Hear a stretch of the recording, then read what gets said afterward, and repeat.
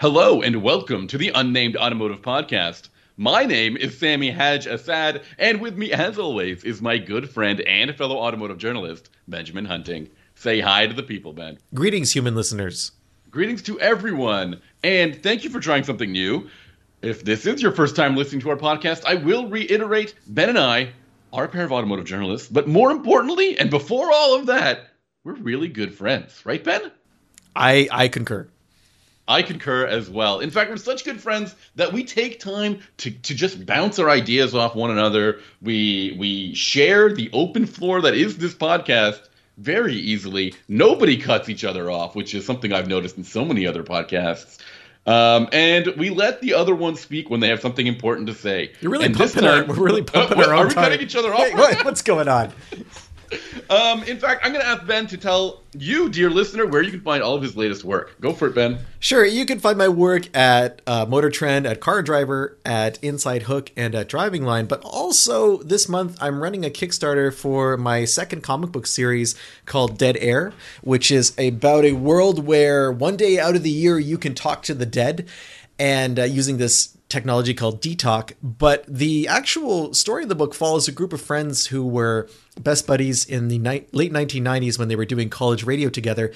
And it's a split between that period of their lives and later on in adulthood, after a traumatic event that they experienced together as a group has kind of sent them on their separate ways.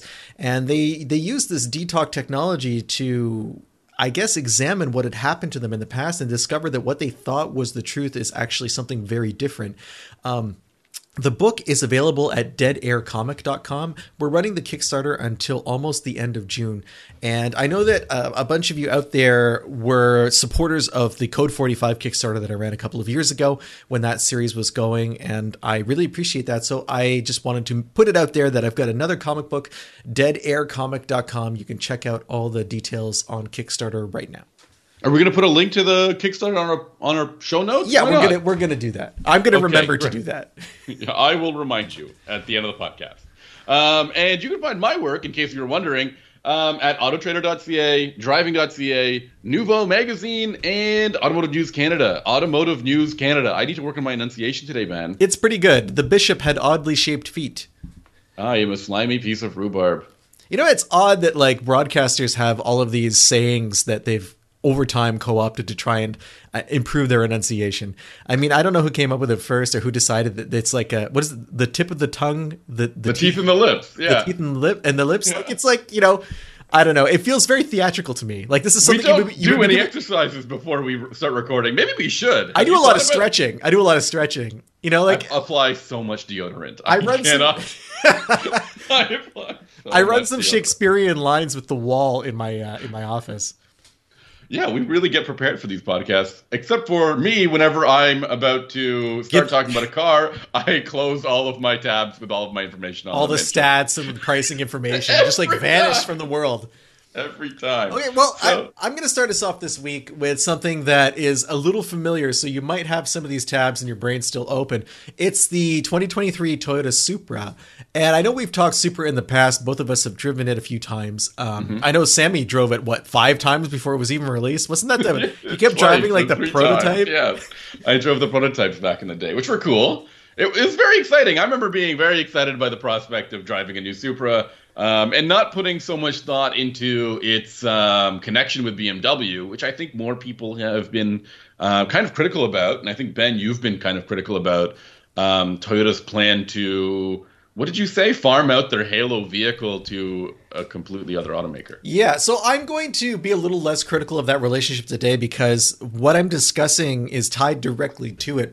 The version of the Supra I drove, Sammy, is the new 6-speed model, which has a clutch pedal, which is a first. I believe the Supra came out in 2020, and since that time, it's received a power bump for the 6-cylinder car. It's been given a 4-cylinder model, and now it has a 6-speed. So Toyota is really keeping things moving, and by Toyota I mean BMW, because this is still the B58 inline 6-cylinder engine that BMW puts in a lot of its vehicles. It is one of my favorite BMW motors. It is truly excellent.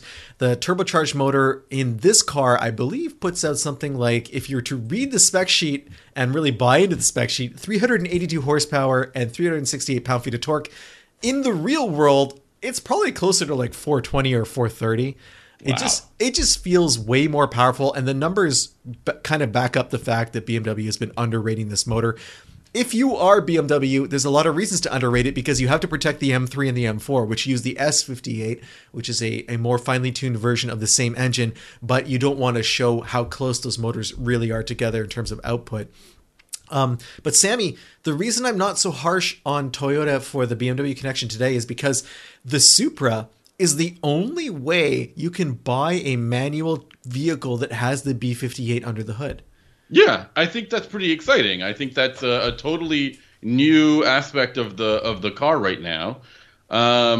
Like, you used to be able to get a 2 Series with the B58 and a manual, and I believe a while ago the 3 Series, but not anymore. Like, the 2 Series is automatic only at this point.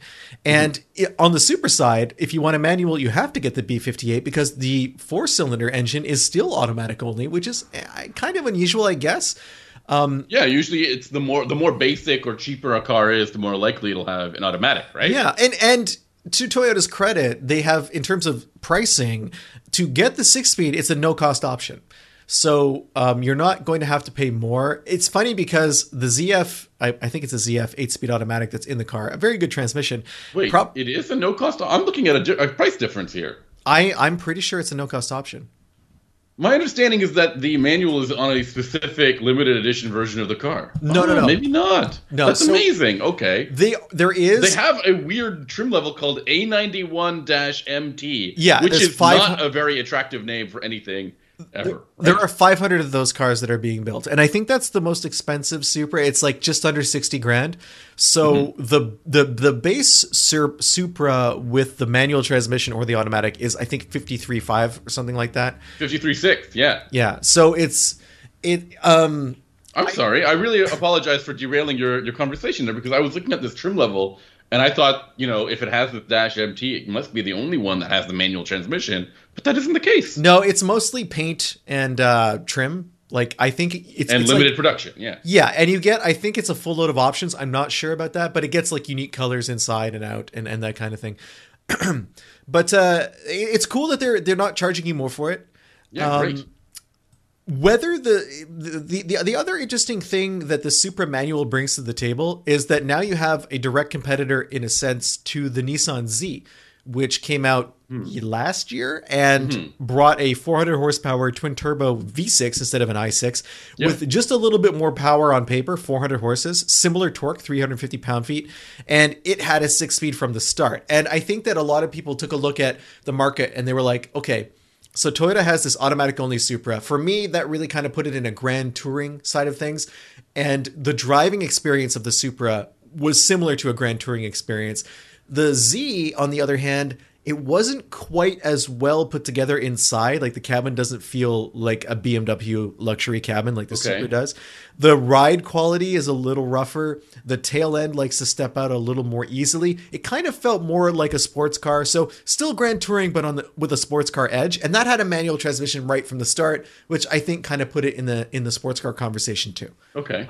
I'm just going to say there's a difference in our view of this. I felt that the Supra did feel a little bit sharper overall. I wouldn't call it a Grand Tour because I don't think it's very comfortable, especially space-wise or practical-wise. And I really enjoyed driving it, even in the automatic form. And I put it on the track and enjoyed it there too. But I can totally understand where you're coming from by suggesting that it's a Grand Tour, because some sports cars, and I think we'll talk about this later in the podcast, some sports cars have a really sharp edge that's made for them to appeal to those who enjoy motorsports or want to feel like they're in their own kind of track day every time they hit the road. And I think realistically, those have a different element altogether when you make a production car like that. I feel like part of what was keeping me from considering the Supra a true sports car was it felt a little insulated from the road in the way that the Z didn't. And I hear what you're saying in terms of like interior room and like, is this really the ideal car to go on a weekend adventure in? I would say no. But But okay, but this manual transmission changes things. I mean, I think what it you changes discussed a bunch of things about the is car. it is very unique because it has a manual transmission where you can't match this transmission, this motor together in any other product. No. On the marketplace, which is unique. And I think it has 2 less gears. Am I wrong? Yeah, I think so 6-speed versus 8-speed. There's a bunch of other changes too. Oh. The rear gear is shorter. It's a 346 versus a 315, which is what's in the 8-speed auto. Okay, yeah. I think that's partly part of what I've read. That's fuel efficiency? No, it's not. No, because the shorter gear ratio will actually give you more aggressive acceleration. No, I mean on the other end, I was thinking that's what makes the 8-speed a little bit more fuel efficient. Yeah, that and the fact that it has a different. It has 2 extra gears at the top, right? Mm-hmm. So what Toyota/BMW is looking at with this transmission is the gear ratios are taller inside the manual versus the automatic. So they kind of had to balance that out with a more aggressive rear end. They also had to reprogram. So there's a couple of other updates that come. It's like a stealth generational update for this car. They changed some things about how the shocks are tuned. They've changed the stability control program on the car because they wanted to be able to come out hard from a very tight corner, whereas previously, I think in hairpin corners, the stability control on the Supra would get in the way if you accelerated very hard after coming out of a slow, hard corner. They've changed that.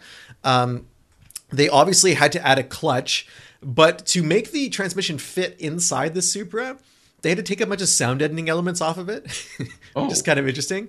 And it has a larger clutch assembly than it did in other models. It's a ZF 6-speed as well. So again, they're not straying too far from the playbook. The final change they made to the stability control is every single car, whether it's automatic or manual, there was like some liftoff oversteer that was occurring with the car. I didn't really notice it that much when I drove it. You notice it more in the Z. Okay. But Toyota has kind of changed the stability control to try to deal with that. The thing that I noticed the most about the Z when you're driving it, the Supra when you're driving it quickly, is it's a bouncy car. It's twitchy. Yeah, twitchy is a good word for it, especially when you're in sport mode and the shocks are at whatever they're It feels like I'm not entirely sure if the tires are like the tire contact patch is fully connected to the road at times. And I feel like I'm No, for sure. And especially if you're on like broken pavement. And I know that's a cliche to say, but I took the Supra on some roads, some very fun twisty roads that have some pretty rough areas. And like we're talking, it'll move you around in the lane when you're going through a corner at a high rate of speed and you hit a bump at the, whatever angle it is that moves the damper in such a way to kind of shift the chassis of the car. It's not like it's out of control, but it's not the smoothest drive. And it means you're kind of like always wrestling the steering, right? Yeah, you have to stay on top of the car at all times. Mm-hmm. So in terms of smoothness, kind of doing a segue here, the manual transmission gets better the quicker you drive it. When you're driving around town, I mean, obviously compared to... Okay. What's that? That's a surprise to me, I think. Well, I think that whenever you're comparing a car that you've only ever sampled as an automatic, the manual is obviously going to feel less smooth around town because you're going to be on the clutch, you're going to be getting used to the clutch, and you're going to be in first and second gear quite a bit. Clutch dumps, and that's all kinds of fun. Yeah, I don't think there's a clutch dump feature on the stability control of the Supra. You know what's funny though, because we talk about how frustrating it is when we get into a sports car and we have to go through all sorts of drive modes to get to the fun part. Yeah, I feel like the Supra does a very good job where it just has like one button on the console and you push it and it goes into individual mode and you can set up individual however you want. Mine had it set up to be like full sport with the sport exhaust and stuff, but I liked being able to just push that and have it happen. And you know me, I hate drive modes. I'm like the least excited about drive modes. I think sports cars should always be in sport mode. I agree. It should be the other way around. I should have a comfort mode. Yes, the car should start in sport mode. I should put it in comfort mode whenever I'm not doing everything. But I guess more people are daily driving a car then. And also, I think that like EPA regulations, the way they test these cars, it really plays a role where if you have an automatic transmission and you start it in sport mode, the EPA is going to test it in sport mode and it's never going to shift out of sixth gear on the highway. And it's going to be at like 3,500 RPM or whatever it is. And it's going to, 20 miles per gallon. So I think that, regulatory plays a role there. Although there are numerous enterprising aftermarket tuners who can help you with whatever your default starting mode is. So I found the transmission around town to be a little clunky, not a lot. lot. The throws are fine. There's no real rubberiness in the transmission. I know sometimes BMW manual transmissions aren't known for being super precise. I didn't really have any complaints about that with this shifter. But again, like if I was to compare the shifter in the Supra to something like from the Miata, for example, you're not going to get that kind of feel. Like, yeah, the Miata has this like bolt action feel to it, right? Like exactly. It really just it's mechanical. It's super mechanical. It's really direct feeling. That is a perfect manual, I think, for most enthusiasts on the market. Yeah, and the throws in the Z are a little bit shorter, but I wouldn't say it's a deal breaker. Like if you were comparing either of these cars together in manual form, you wouldn't drive the Supra and be like, I like this a lot less. You know, it's perfectly acceptable for what it is, and it's exciting to have a manual sports car. I mean, like how many there are out there right now? Like you can still get a manual Cayman, right?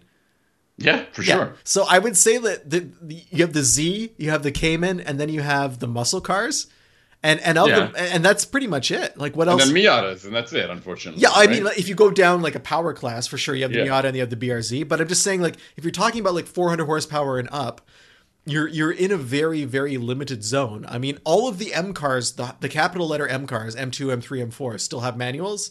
But you're starting to get into the position where if you're shopping from BMW and you want a manual in an M car, you're getting a base model. Like you don't get some of the features that the other cars... I don't think you get all-wheel drive either. No, you can't get all-wheel drive, and you can't get the competition models. So if any of that matters to you, you know, this is kind of the narrow hallway that you're stuck in. So like, it's nice that this car exists. And as I said, once you're driving, once you're on the move, I found the shifter to be quite good. The action was fine, as I mentioned before. I keep using that word. But I never found myself missing gears. I never found it difficult to find the right gear. It has automatic rev matching, which you can thankfully turn off. I mean, it works fine, but it's less engaging to drive like that. I just like blipping the throttle around town at like low speeds. It's just fun, and it's a good practice. I like the rev match more often than not, especially with higher horsepower cars. It feels showy though if it's doing it on every shift. Yeah, that's true. When you're when you're leaving an on ramp or you're in a parking you're in an lot. off ramp and you're like, what is happening right now? Or you're just sitting at the light and you're shifting into first over and over again to like blip the throttle and be that guy. Yeah. So I think overall, I don't have a ton to say about this car.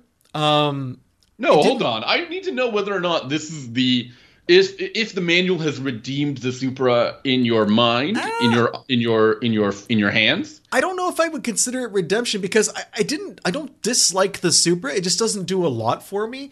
I don't think the manual transforms it to the degree where I'm suddenly like a Supra evangelist. Okay. I really like that 8-speed automatic. It's a great transmission. Yeah, we've always liked the 8 speeds in BMW sports cars. I just don't, you know, it's hard to say because I'm not the kind of person who would get into a Supra and say, I need to put this on a racetrack. I think I would really enjoy it. I think it would be very competent. I don't have any problem with that use case for the Supra, but it's not a car. But when I get in, it says, okay, time to drive me, you know, like, okay. There's weird parts about this car where it doesn't feel luxurious. It doesn't necessarily feel like it's worth its pricing. Like what did we say? It's 55,000 or 50,000. Yeah. 53.6 is starting price. Yeah. So that's $10,000 more than a Z. That's a lot of money. I think the Z's biggest asset is its price. Is its price and the availability of a single twin turbo drivetrain at that price. You don't have to pay for even the 4-cylinder Supra is more expensive than the base V6 twin turbo Z. But all of these prices make you say, well, I can get a V8 muscle car and really enjoy straight line speed. I don't think it's that, because I do like this drivetrain. This is, as I said, one of my favorite BMW motors of all time. But I get in the car and I look at the price tag. I look at the environment that I'm in the Toyota, and I'm like, this doesn't really feel like a $54,000 car. Mm-hmm. It's missing features that I would want to have. Like the infotainment feels kind of basic. Okay. The gauge cluster feels kind of basic. The trim is just okay, and there's not a ton of space in the back. If like we were talking about, you know, Grand Touring wise, it's not a great car for a weekend getaway. So I'm not saying it's a compromised car, but I'm saying I don't necessarily understand where the Supra fits in. I don't know. It's like if it was $40,000 like the Z, I think I could forgive a lot more of that. There's a lot of discussion about how Toyota has kind of changed its perception a little bit, and I think there's something that needs to be said about this manual Supra. I don't know if we talked about this, but I think Toyota might have the most manual transmissions on the market. Well, I mean, BMW has 3. Toyota has 3. 86 Corolla Supra. Yeah. You can get a manual version of the Taco. You can get a manual version of the regular Corolla and the hatch, I believe. Can you? Yeah. Are you sure about that? I'm almost 100% sure. Okay. Yes. Okay, so that's 5. I think that's kind of cool, man. Like, I think you're getting somewhere with that. Yeah, I agree. I do think it's cool. I'm going to double check now that you've questioned. I think it's no. I think you're right. I think it's deck chairs on the Titanic. I still think that's neat. I mean, why not? Well, maybe I was completely making it up. You can't get it with the hatchback. Okay, I screwed that up. That's weird because they used to have like a high performance version of the hatchback that like wasn't really high performance, but yeah, like wink wink. Like it was fun to drive, and I liked it. But I remember that being I went to the launch program for that. Maybe I have completely made up all of this. They don't have manual regular Corollas anymore. Maybe Really? that's a 2022 thing only. I thought they used to have an Apex edition that was like manual only. Yeah, that's the one I was talking about. But things can change really quickly. Like I mentioned, BMW doesn't have manuals outside of M anymore, right? But last year they did. Remember when Mini had manuals and then they said, "Oh, the chip shortage said we can't make it. We can't have manuals." Yeah, anymore. that was weird. But they have them again, right? Like, do they really? Are they're they truly out there? I think they're back. That's exciting. Mini might have more manuals than Toyota. Yeah, they might be the only company that could like make that happen. So there's 4 at Toyota, definitely. Okay, fine. Maybe I jumped the gun. Which is still pretty good. And I would say there are probably 4 manual Minis. Sure. And there's like what? Honda has 1? Can you get a manual Civic? 2, maybe. I think you can get, Civic, if you want to consider the Type R different than the SI. the SI. Okay. And then Mazda has 2. Mazda 3 and the MX-5. Okay. So that's 2. And then Ford has 0. Mustang. Stop it. Ford has 23 different Mustangs. And of those Mustangs, I don't know how many of them have manuals. Okay. Porsche has, I think you can get a 911 with a manual, and I think you can get a 718 and a, what's the other one called? Both 718s. Yeah. So you can get those. And then, I mean, Chevrolet has Camaro, and I think that's it. Now that... You don't think there isn't a manual Colorado? No, there's not a manual Colorado. And the Spark is gone now. Yeah. And Chrysler has the Challenger. And that's it. That's it. So they have, again, 19 different trims of the Challenger. 19, yeah. But of those trims, very few of them have manual availability. Really? Yeah, wow. It's starting to really narrow. Okay. And anyway, so that's pretty much all the... What about Jeep? Jeep's got 1 or 2. Do they have 2? Is the Gladiator manual? Oh, that's a good question. I don't think so. I don't think so either. It should be. I don't think so. The Wrangler definitely is, and that's probably it. Unless can you still buy a Renegade with a manual? A Renegade? Really? Could you ever buy a Renegade with a manual? That would be neat. I have not driven one. The Renegade is still on sale. I know, but that Fiat platform has like evolved, and I feel like there's a new one that's going to be arriving soon. Okay. I don't know when. Excited. Yeah. You got me excited about it. You know, the Renegade is like a vehicle, off topic, is a vehicle I really wanted to like. And like, I don't dislike it, but I couldn't recommend somebody buy it, I guess, because it's kind of old at this point. But it still looks pretty cool with the right paint and the right wheels. Okay. That platform, though, like I've driven the Fiat version of that platform, and it's so disappointing. You definitely can't get a manual anymore. Okay. Like the Fiat version is so disappointing, and I feel like it's like the Jeep's whimsical packaging that makes it okay. Yeah, I agree with you. I agree. I think that the Fiat is so awful that the Jeep is like it's miraculous that they're related in some way. Yeah, and you had all that cool stuff like the removable roof panels. Yeah, and, and all the little Easter eggs. The design was fun and quirky. Yeah, yeah, but it's just like it's been around so long at this point. Anyway, okay, so you've said your piece about the Supra. Yes. I'm going to say something. I'm going to talk about a car that's going away, and I think we're going to miss it when it's gone. I think we miss a lot of cars when they're gone, more so than we think we do. So I drove the 2024 Jaguar F-Type 75 and R75. Now, wait, 2024, Sammy, did you get in a time machine to do this? Actually, I drove it like a month ago, and I wasn't allowed to talk about it till now. But here we are. Because my calendar says 2023. This is essentially the last year of Jaguar's sports car, and the 75 alludes to the brand's very first sports car, which is the 1948 XK120, which was a record holding car. At the time of its release, it was a vehicle with the highest top speed. I think it was designed to go 120. It did a little bit more than that on several runs. Did they ever consider renaming it like the XK? The 130, the 133, 127 or 132? Yeah. No, they didn't. Obviously not. It's also won a ton of races. I think, and I think that we're going to talk a little bit about heritage. I think heritage is this bizarre thing that we talk about in the automotive industry that sometimes means nothing at all. And we have a lot of automakers that want to throw their heritage in the bin for naming reasons or nostalgia reasons. We've talked about, Mustang Mach-E or bringing back a Blazer name for cars that really seem unrelated to the heritage that originally was associated with those names, right? Yes.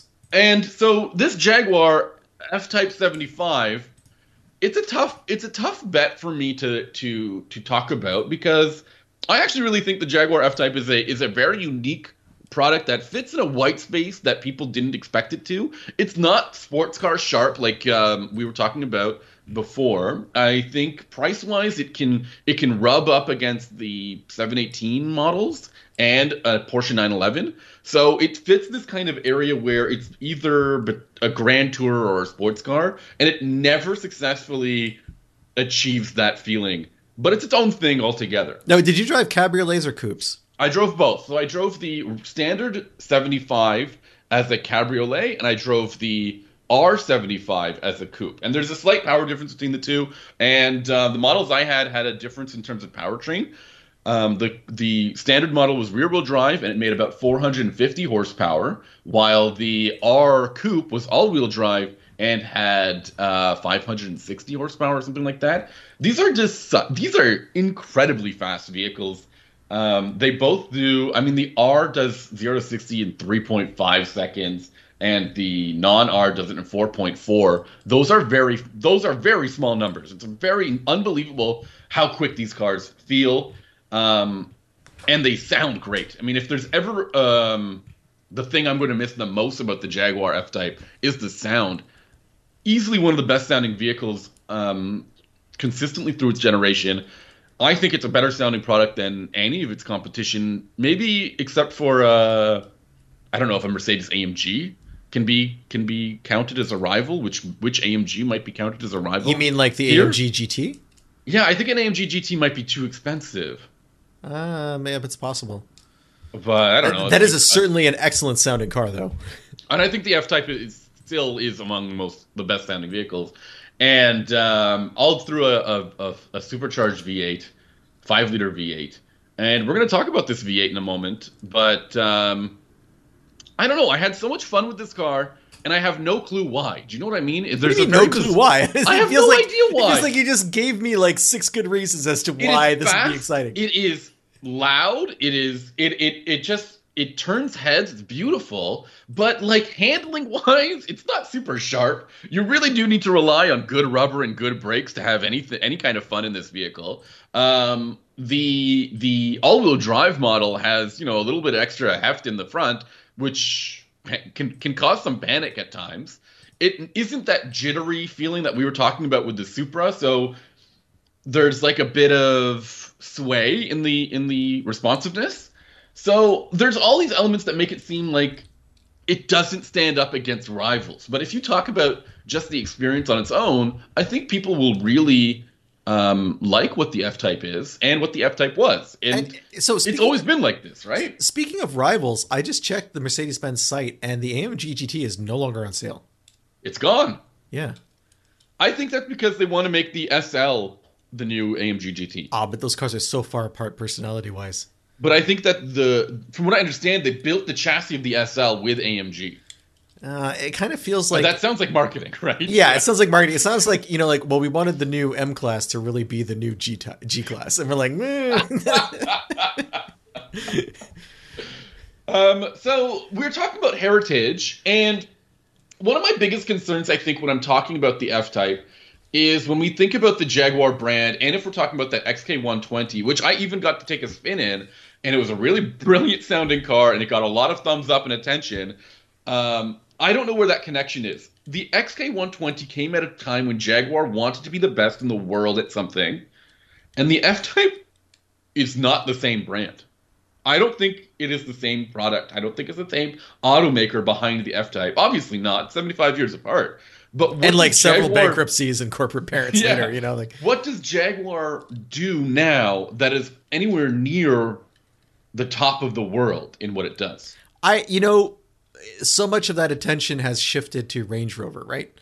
Where like, Even Range Rover never feels like the best in the world. but the Range Rover itself, the top tier Range Rover, I think is in the discussion for, you know, a top SUV, top luxury It SUV.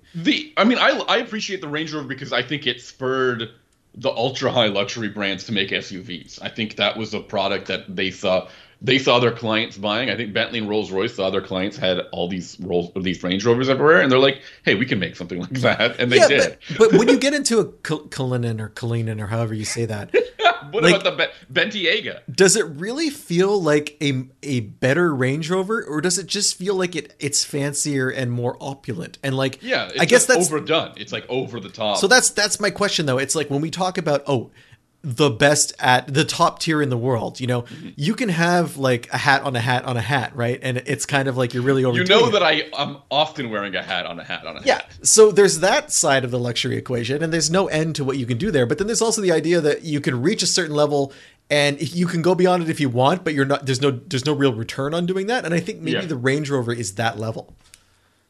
Yeah, okay. I But hear you on that.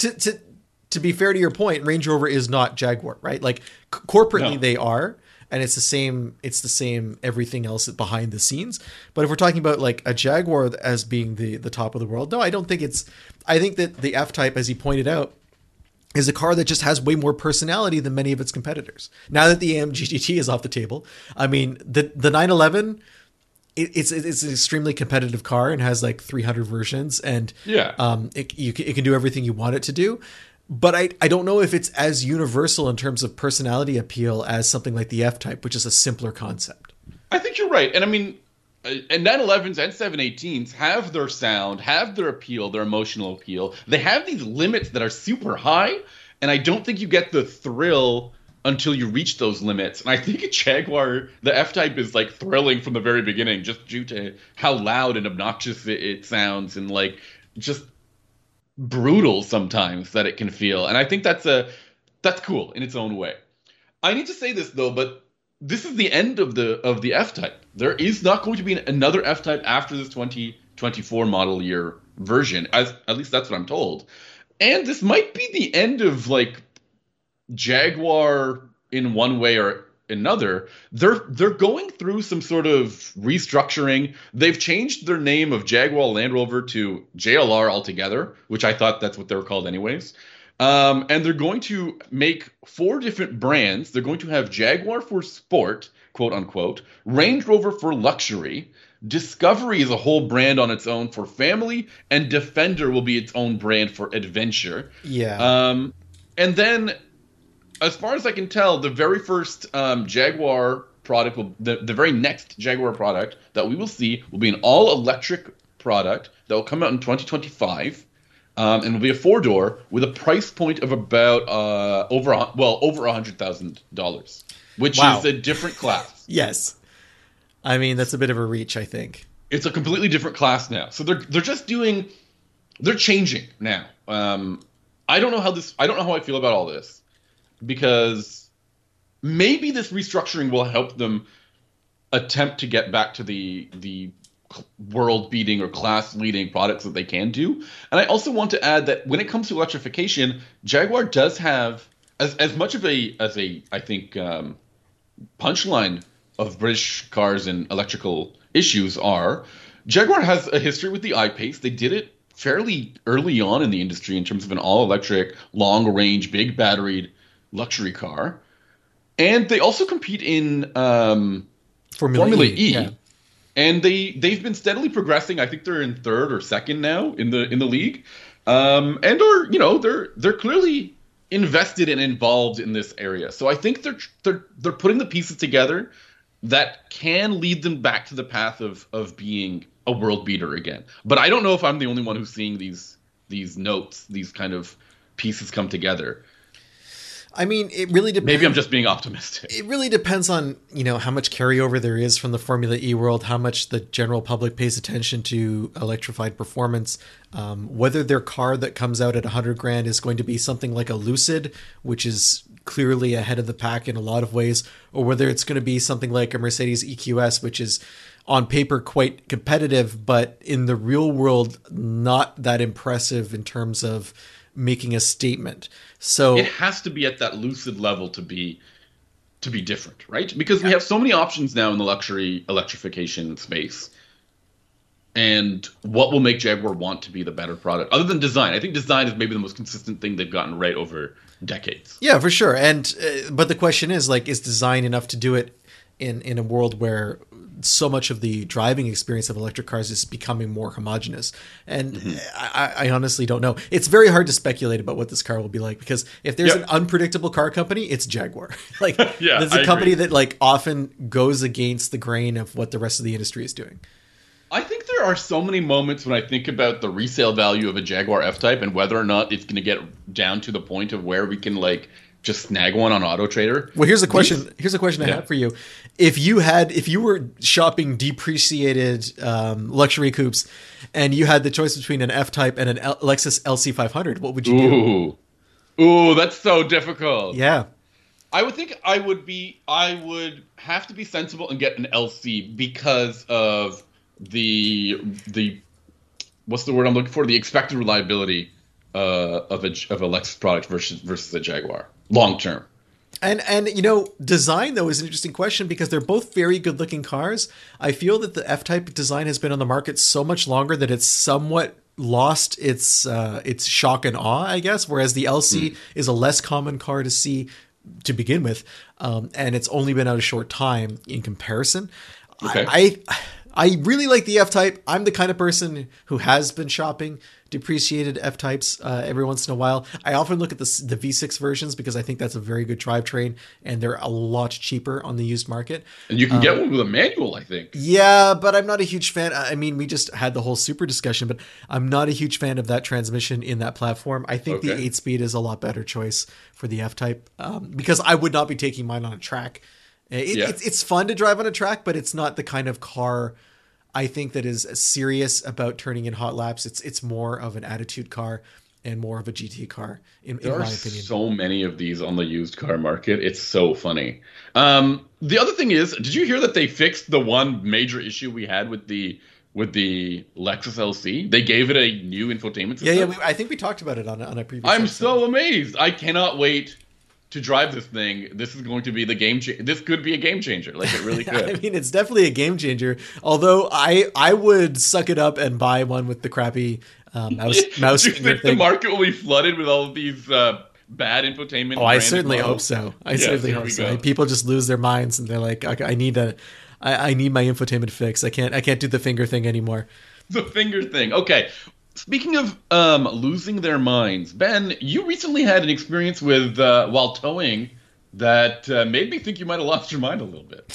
Well, so as longtime listeners of the show might know, I've been over the last, I guess since the pandemic started actually, been building an LS swapped Jeep Grand Wagoneer from the 80s, 1987. And one of the goals, so it's hard to talk about goals when you get into a project this big, because mission creep is like a real thing, and you can start adding things to a platform that you never really thought you were going to. But there were two things I wanted to do with this Jeep when I first started building it, and that was have a modern engine that would start every time I turned the key, and that would give me great power and decent fuel mileage, which is like the exact opposite of the stock Grand Wagoneer, which had like 150 horsepower and like 6 miles per gallon from a giant V8. So I love how you're like, I feel like you have trauma when you were like, all I want out of a car is that it turns on and it doesn't consume like a a mile a gallon. No, Like, but the thing is, it does sound a bit traumatic, but as someone who likes driving older cars and has a couple of cars that are, more than 40 years old or approaching 40 years old, in order to be able to enjoy a car, you have to be able to drive it. Yeah. And a car that is difficult to drive, that has a cranky ignition system or bad fuel system or whatever it is, like, you're not going to like that car. You're going to develop an antagonistic relationship with it. So my Datsun, which is my track car, has a factory fuel-injected engine from the 70s. And there are so many people in the Datsun community who say you should get rid of that. You should go to carburetors. You can get more power right out of the box. Honestly, I like being on the track on pit road and being able to turn on a heat-soaked engine and have it start and drive and not have to worry about like fiddling with my carb settings for whatever the temperatures and moisture and like humidity conditions are for that day. So for the Jeep, which was also carbureted when I bought it, that engine's a boat anchor. There's nothing about that engine that's appealing. So going to the LS meant I could drive it every single day and not have to worry. And that has been accurate to this point. But the other thing I wanted to do with the Jeep was tow my Datsun track car. I'm getting old, and I used to drive the car regularly 5 hours, 4 hours to the track and back. And in the middle of the summer with no air conditioning, after you've spent a whole day driving on the track, to get into your race car and then drive it back across the border or wherever you're going or through the mountains for 4 hours in the heat and the smell of the exhaust and all the gas fumes and stuff, it makes you question your life decisions at a certain point. So I was like, okay, I'm going to build this Jeep and it's going to be great for towing. And that has turned out to not be the case. Oh no, what do you mean? So I did everything I thought I needed to do. Like, it has great power. I installed Hydro Boost brakes so that I would have a much more stable braking system, that I wouldn't have to worry about going down big hills, which I encounter a lot in New England near the tracks that I go to. I have a decent, it's got like a 4L60 transmission in it. I bought last year when I hooked a trailer up to it for the first time, it sunk my suspension. The factory leaf springs were like super tired. So I bought new leafs at every corner, and I bought an air suspension system for the back, like airbags that I could pump up to like 100 PSI and lift the rear when I had the trailer attached. So I thought I had all this going for me. It turns out I had a problem when I picked up the trailer. The day that I went to do it, Sammy, I plugged in the trailer at the U-Haul place because I don't have anywhere to keep a trailer in the city, so I have to rent them. And everything worked on the trailer in terms of lighting and brakes, except for like one flasher. And it turns out we had to spend 2 hours tearing apart the old wiring harness for the old trailer lighting kit and then put in a brand new one. And this is all like on a day where I'm supposed to be on the highway already, heading down to the track. It was super stressful. Anyway, more stressful though is the fact that the platform of the Wagoneer does not like using a U-Haul trailer because U-Haul trailers are very tongue heavy. They put a lot of weight on the trailer tongue because they have a surge brake system at the front.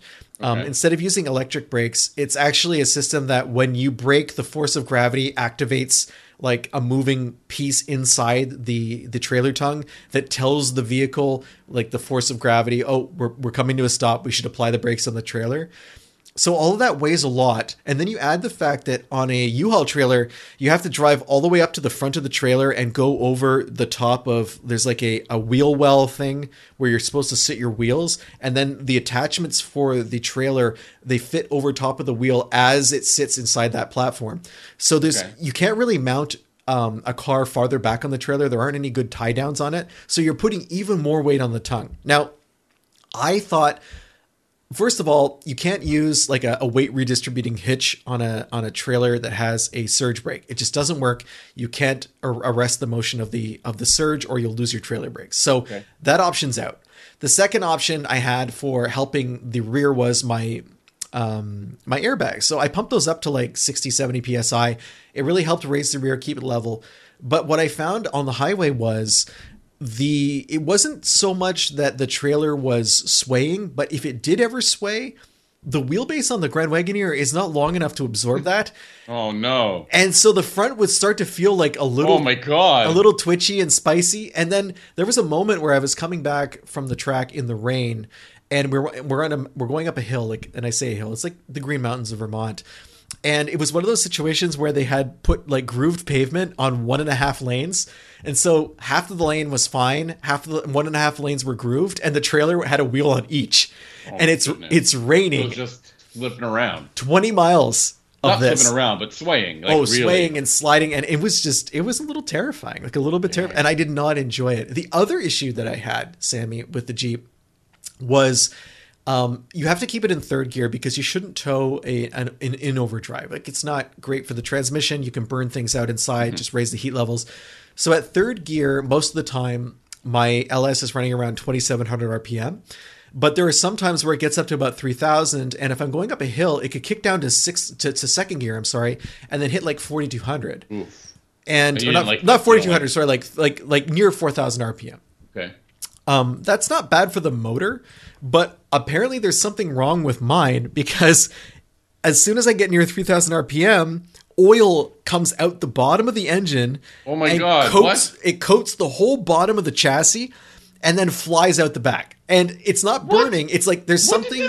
When did this start happening? Wow. Well, it started happening when I started towing because I never drive the truck at 3,000 RPM for any extended period. I can't figure out what's going on. It doesn't appear to be a PCV or anything like that because the top of the engine is totally dry. So I think there's a seal that is just, maybe I have too much oil pressure at certain RPM and it's pushing out through the seals. We're going to be putting the vehicle on a dyno so we can run it under load and see what's happening. But I didn't realize it was happening until we got to the mountainous regions where I was towing in. And I realized that like the back window of the Jeep was getting really dirty and I thought it was just dust being kicked up, but no, it was droplets of oil. And then I looked back on the Datsun and it was just covered in oil, like the whole front end. So that was really stressful too, because I didn't know how bad the leak was. It used about 1 liter in 2 hours of driving. So a quart. That's a lot of oil to just be shooting out into the environment. In any case, I did not have a good time towing with the vehicle. My fiance was with me. She did not have a good time either. And I started to think a whole bunch of stuff about the lifestyle choices I was making because it's one thing for me to like be really into having these old platforms and, you know, modernizing them and driving them every day. But it's totally another for like me to expose people that I care about, like my father and my fiance, to an environment that is probably not safe, first of all. And second, inconvenient in the sense that I caused a lot of stress for everybody not knowing what was going on with the platform and just being stressed out by how it was driving. So my dad's there towing his car to the track with me on his modern pickup truck and having like no issues. And there I am like white knuckling it in my like 40-year-old vehicle just because I want to lead a lifestyle that is on the surface a little bit absurd. Like it made me feel stupid. And then like a couple weeks later, I did the exact same trip, towing to a different track that's about 20 miles away. First, I was at New Hampshire Motor Speedway. Then I was at Club Motorsport in Tamworth, New Hampshire.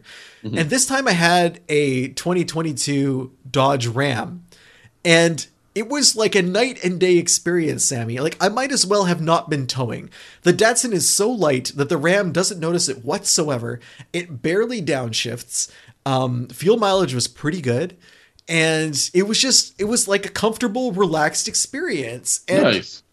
The reason I'm bringing all of this up is because it's startling to me how different towing has become over the years, just in the sense now that there's so many electronic aids that work with towing. Like you can, you have stability control that can control trailer sway. You have a backup camera that makes it super easy to line up the hitch. I mean, it's incredibly simple. The Ram that I had like a tow steering feature where you could use a dial on the dashboard to steer the truck if you wanted to. It didn't work with my setup for some reason, but it's there. You have like love that you have a feature that you can waste some minutes on trying to make it work. I think it's because I was using a 4-pin towing hitch instead of a 7-pin, which has trailer brakes, and I think maybe it needs trailer brakes for that. Anyway, you can have a tow haul mode on your transmission that will lock out overdrive, so you don't have to worry about that kind of thing. Oh yeah, anyway, it was just so much easier. It was so plug and play. I felt like I was just the vehicle's so much bigger too, like the giant wheelbase compared to my Jeep. It was an incredible night and day difference. And it's really got me rethinking whether I want to pursue towing with the Jeep in the future because I love everything else I do with the Jeep. It's great for road trips. It's super comfortable. It's fun. I love driving it around town. It's really useful. It's got tons of room inside. And in terms of like, you know, I complained about everything else about the towing experience, but power wise, I had no issues. Like even when it was downshifting going up the hill, I'm doing like 75 miles an hour and sometimes, before I noticed I had the oil issue. And the vehicle has tons of power for towing. The Datsun only weighs like 2,500 pounds. So it's not a big deal. But at this point, I'm kind of thinking that until I can get a trailer where I can move the weight of the Datsun more towards the center and I can attach like a trailer of my own and I can attach a load distributing hitch to it and balance things out, I don't think it's a good idea for me to keep towing with this platform using a U-Haul trailer. It just feels like beating myself up, if that makes any sense. I'm going to tell you straight up, I've seen people tow way worse with way less, and, you know, they survive, but they just grit their teeth and deal with it, I guess. But I know you don't want to be if I wanted to grit my teeth, it's not about being irresponsible. It's about, like, spending 10 hours in a vehicle feeling like you could crash at any moment. Right. Like, that's not... I might as well just be driving to and from the track in my track car if I'm going to be uncomfortable. You know what I mean? Yeah. And that to me, more so than the danger, just the fact that it's the first time I drove the Jeep and had a negative experience, like doing in recent years. So what do you want to do? What's the situation? I mean, you don't have the space. I'm you don't have tagging the it out. space to get a trailer for this. No, but I'm moving out of the city. Like that's my end goal. Announcement to the world. I've been looking at a place outside of urban Montreal for quite a long time. And part of that is for lifestyle decisions. Like I need more room for cars because I'm an idiot who keeps buying cars that they don't need in a world that is all about consumption, which is a topic Sammy and I often discuss. But I would have room to park a trailer, a more reasonable trailer, at whatever weird farming compound that I end up living on. So I think it's something that I might want to try again in the future. But as it stands now, unless I can come up with a better trailer option, maybe there are other rental places that have trailers where I can, you know, use my own tie downs and move the vehicle back. I think I'm going to retire the Jeep. I definitely until I figure out the oil leak problem. That's for sure. I'm starting to have the issue now where if I downshift on the highway, like if I floor it, I get a little bit of the oil smell and I can see a little bit of leakage. So there is something going on with the seal. But yeah, that's kind of where I stand with the Jeep. Just a little bit of an update for longtime listeners who know that I've had this project going for quite a while. I think you might get more solutions. I don't know if you're going to be looking anything over or checking anything out, but I'm sure there's something that can be done. I don't want to call it like dire or anything like that. I can't imagine you're the only person who's ever towed with this setup or this vehicle. Well, no, there are things that can be done. The load distributing hitch works, but you can't use your own situation. You can't use it with a U-Haul trailer. Like that's the issue. Lots of people do tow with the Grand Wagoneer, but it is known as not being a good tow platform because of the wheelbase. Mm-hmm. And you definitely do need to take measures to kind of, if you're dealing with a larger trailer or a heavier trailer, you do need to take measures to deal with that. Like if it's a utility trailer or something, or like a small camping trailer, it's probably not a problem.